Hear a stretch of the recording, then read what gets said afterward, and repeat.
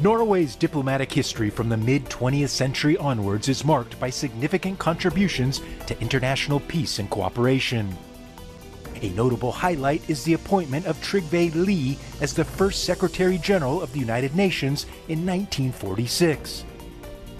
Lie, a Norwegian diplomat and politician, played a crucial role in establishing the UN's presence in the early years of the Cold War, setting a precedent for Norway's active engagement in global affairs. Moving forward, Norway continued to leverage its reputation as a neutral, peace-loving nation to facilitate critical diplomatic efforts. This was exemplified by the nation's role in the Oslo Accords of 1993, further solidifying its reputation in international peace efforts.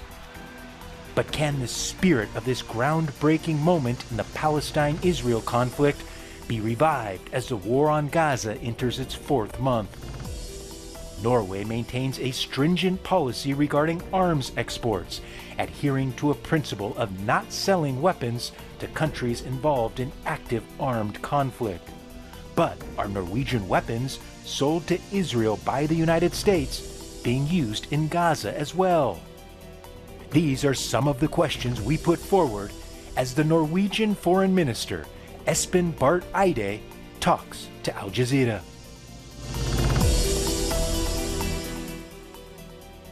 Espen Barth Eide, the Foreign Minister of Norway, thank you for speaking with Al Jazeera. Thank you for your interest. It's a pleasure to talk to you because Norway has a long history here at the United Nations. A lot of people maybe don't remember that the very first Secretary General, Trygve Lie, was Norwegian. Also, there's the Oslo Accords, of course, named after your capital city because the first secret talks 31 years ago between the Palestinians and the Israelis took place initially in Oslo that led to the Accords. Here we are 3 decades later, and I want to talk to you about the two-state solution. Israeli Prime Minister Benjamin Netanyahu has just recently said that sovereignty does not align with Israel's post-war plans. He meant sovereignty for the Palestinians. Recent polls show that the majority of Israelis are against a two-state solution. So has the door to a two-state solution, as envisioned in the Oslo Accords, officially closed? No, I don't think so. Quite on the contrary, I actually think that the opportunity is now for actually putting this back on the table, and I think that's what we will see happening from a lot of the interventions in the Security Council today. It's obviously a serious problem that the current Prime Minister of Israel is saying that he is not behind the two-state solution, although several Israeli governments have signed up to agreements where the logical outcome would be that one day there would be a two-state solution, meaning a sovereign Palestinian state and a continued Israeli state that would live at peace with each other, with agreement around issues like border security, the state of Jerusalem and the status of refugees.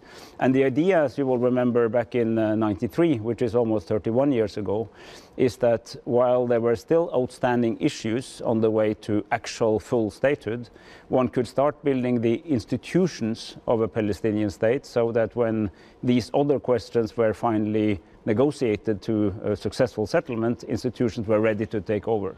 So we started working together with Norway, with many Arab states, the EU, the US, Israel at the time, and the Palestinians to build what is known as the PA, the Palestinian Authority, and the Palestinian institutions, which were supposed to be in charge of the West Bank as well as of Gaza as one state, and that one would build bottom up. I think that was a very good approach.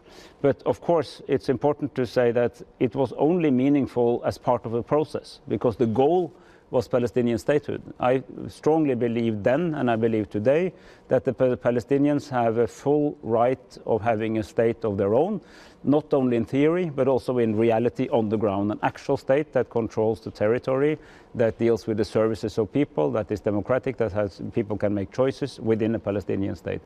The tragedy is, and this is long before 7 October and all that happened later, is that for many Palestinians, this started to look like a false promise. A good idea, but a false promise because the state was not coming.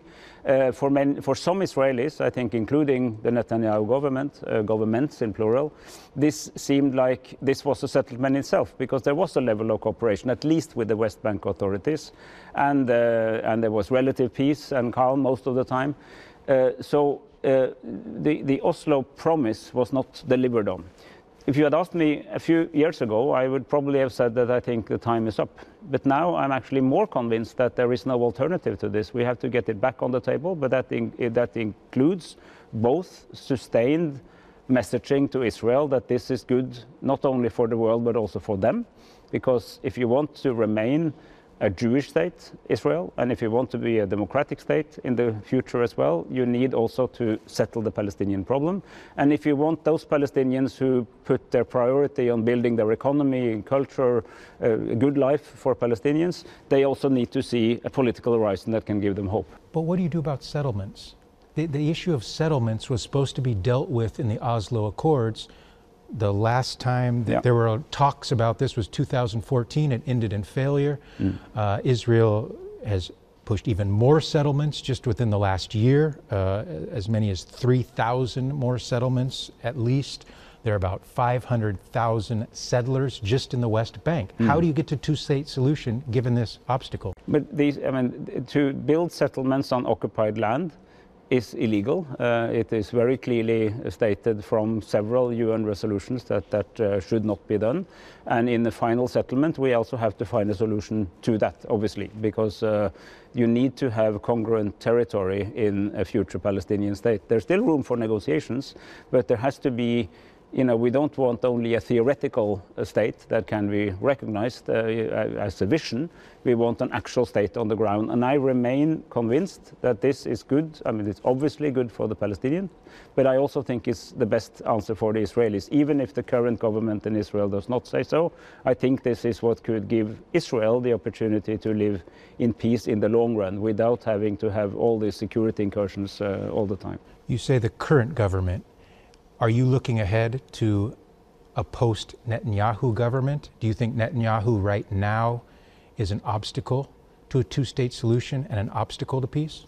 Well, I'm quoting Netanyahu, Prime Minister Netanyahu himself. I've been saying repeatedly that he does not believe in a two-state solution. I think that can be qualified as an obstacle to a two-state solution. But states last longer than governments, and I think as in every country, there could be new governments in the future. We work with the government of the day, of course, and we do work with them, for instance, on the issue of the transfer of money to the Palestinian authorities. Yeah, with the ad hoc committee that you guys lead. And we have for now almost 31 years been chair of the so-called HALC, which means the Ad Hoc Liaison Committee. So it gives ad hoc a new meaning that you are ad hoc for 31 years, of course, but we are still in charge of the Donor Committee for Palestine. And this is Norway's primary formal role, and why we, even if we are distant to the Middle East, take such a strong stance on this. The Oslo Accords started in Oslo, and the HALC is the only institutional body where Israel and the Palestinians actually meet. Yeah, and that's the Ad Hoc Liaison Committee. And Norway has led that since its founding in 1993. Correct. And it's about transferring of funds to the Palestinian Authority. Yes, it's to coordinate all those countries who have been willing to help the Palestinian authorities. There's the Americans, it's the Europeans, it's ourselves, it's the Arab state, the Gulf states, a number of countries, and in order to make sure that this was coordinated and collaborative, we set up this institution in which the PA, the Palestinian authorities meet, the Israelis meet, and all the donors meet, and to channel the funds. But we're not only channeling the funds, we're also trying to be helpful in giving advice, friendly advice, for instance, to the PA about their need to modernize itself, to upgrade its capacities and so on. Just one last question about Oslo. If you could rewind the clock, if you would, and you could redo Oslo, knowing what you know today, what would you change about it? Yes, it's a very good question, and of course we have been asking ourselves that exact question. I think we would be clearer on timelines. There was too much of an open-ended mandate. I think we should have said that given that we want to achieve X, Y, Z, if this does not happen, this will happen anyway, some kind of clarity. Because, if you have this open-ended process, in a sense, you presuppose that all parties are constructive all the time. But there were some inbuilt mechanisms that could allow for those who wanted to either break the process or halt it, delay it, to actually delay it. So that's a lesson learned, I think, from the early Oslo days. Let's talk about the current crisis in the Middle East. Your country and you yourself came out very early in this conflict, raising concerns about Israel's war on Gaza. It was late October.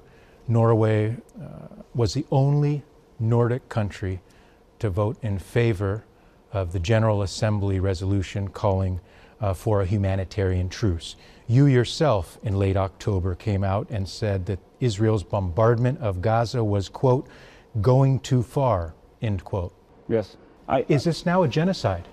Let me say that it was a little lonely in the early days in our part of the world. I mean, what I said was very much in line with what most of the world was saying already. Most of the neighborhood and the global South.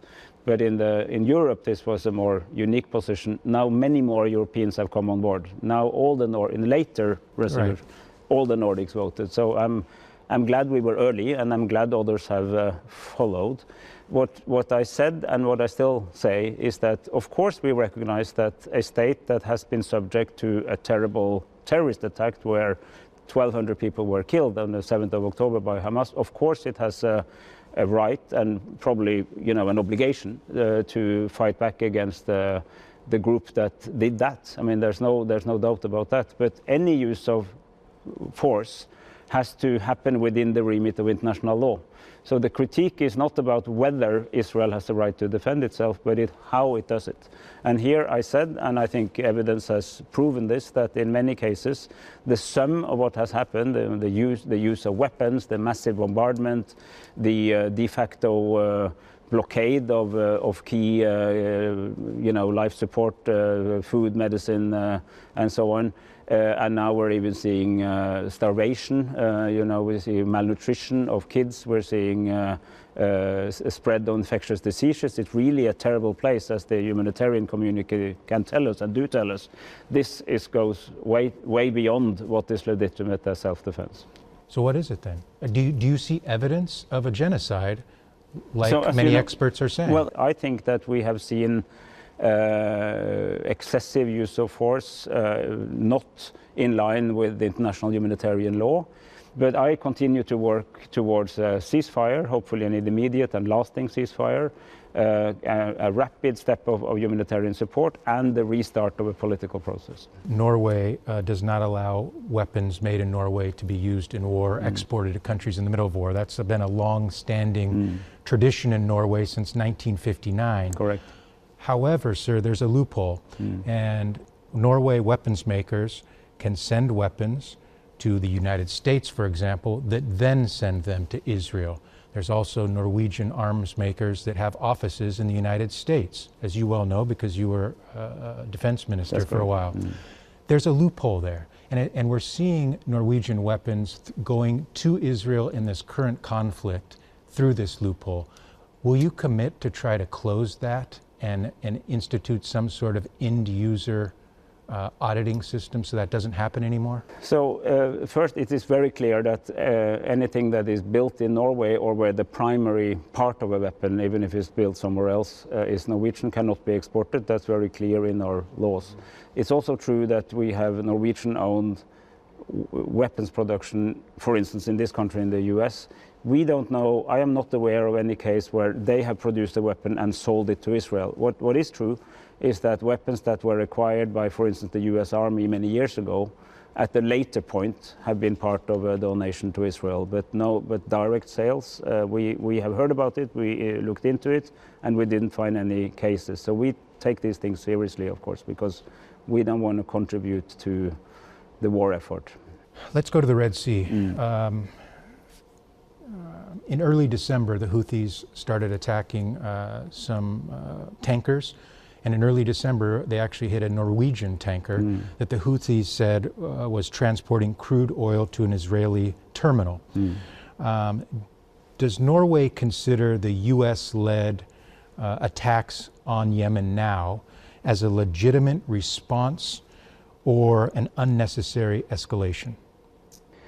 Well, you know, the Red Sea is necessary. You have to go through the Red Sea to get to the Suez Canal, and if you can't use the Red Sea, it means that all transport have to go around the Cape, around Africa, and that will make global trade much more costly, much more difficult. So it's really one of the key infrastructures of the global economic system is that you can actually sail through the Red Sea. So we have been taking part, or we are taking part in a military operation in the Red Sea to defend the ships there locally, not attack on land, but to, you know, to make defensive measures out at sea against the ships that are there.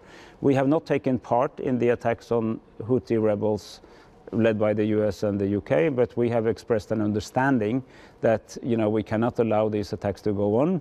But we have in the same moment said that we are also concerned about escalation and that we need to go back to the core issue, you know, the Israel-Palestine issue and the war in Gaza, because that seems to be the fuel that all these different groups are now playing on. So if we see expansion into the Red Sea via the Houthis, if we are seeing, you know, an escalation in Lebanon, I would say God forbid, but if that happens, and in other parts of the region, this is a spin-off of the Israel-Palestine question. And so we have to look at the local issue, but also its connection to the deeper problem. And I think that if we manage to get the Israel-Palestine issue back on track into something constructive, which might seem really difficult now, but also really necessary now, that will also take away much of the fuel that these, I mean, the intellectual fuel or the political fuel that some of these actors use.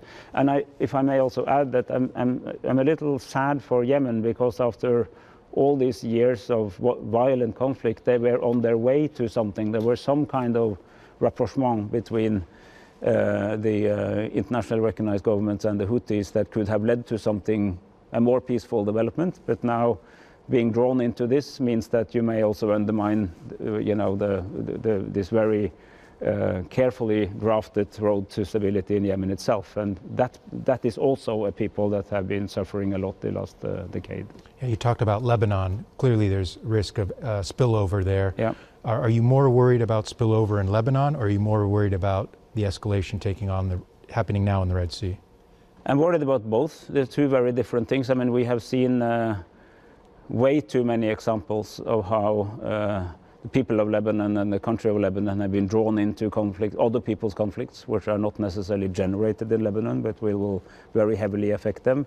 It hasn't really happened yet. It seems that the different sides of this, the Hezbollah and the Israelis, have maintained sort of a relatively low level. I mean, there are exchanges of fire, but roughly within sort of the agreed rules of the game, if you may use such a word. But of course, when we saw the attack on the Hamas leader in Beirut, there was a deep worry that that would trigger an even bigger escalation. Hasn't happened yet. That's not a guarantee that it will not happen in the coming weeks and months. There are a lot of people around the world that see a real double standard. A double standard with the West on how they look at the war in Ukraine, and a double standard on how the West views the war on Gaza. It's very easy for European and other countries to call out war crimes that are allegedly happening in Ukraine, but a lot more hesitant to call out war crimes in Gaza. Do you see that double standard yourself, and why is it there? So not only do I see that, but I've also called it out myself. I have said that I've said from an early point, by the way, that let's make sure that we treat similar cases similarly. Now, of course, let me first say there's a big difference between how these two conflicts started, because in Ukraine, it was an attack by Russia on Ukraine, so Ukraine was the victim who responded to an attack. if you look at this particular chapter of the long Middle East story, there was a Hamas attack on Israel and Israel responded. So in that sense, it's not compatible. But regardless of how the conflict started, every party to a conflict, and particularly every state who has signed a set of international agreements, are obliged to use force in a manner which is compatible with the key principles of international humanitarian law. And what do they say?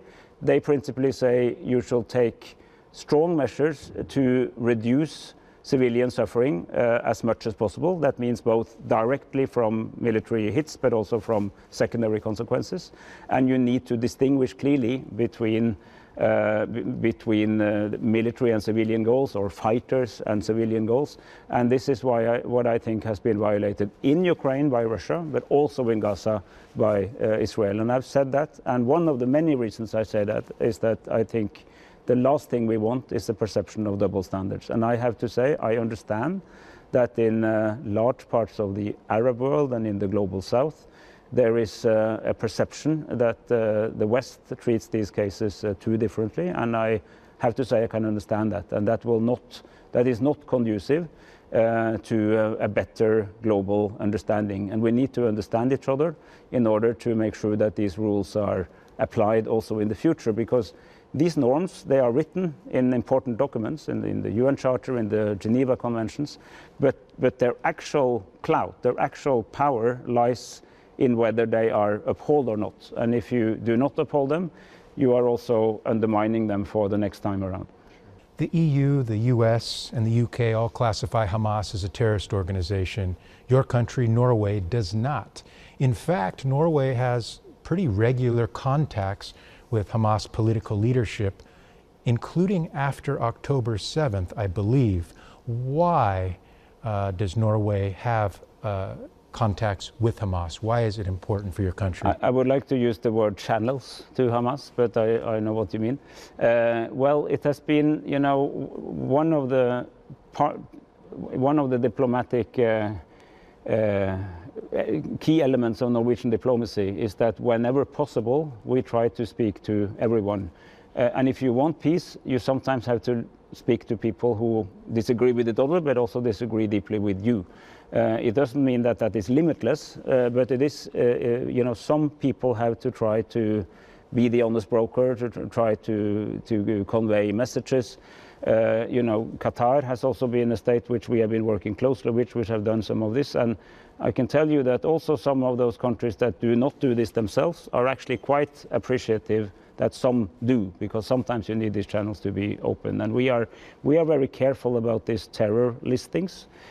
We will, of course, obey with everything that's decided in the Security Council. Needless to say, that's international law.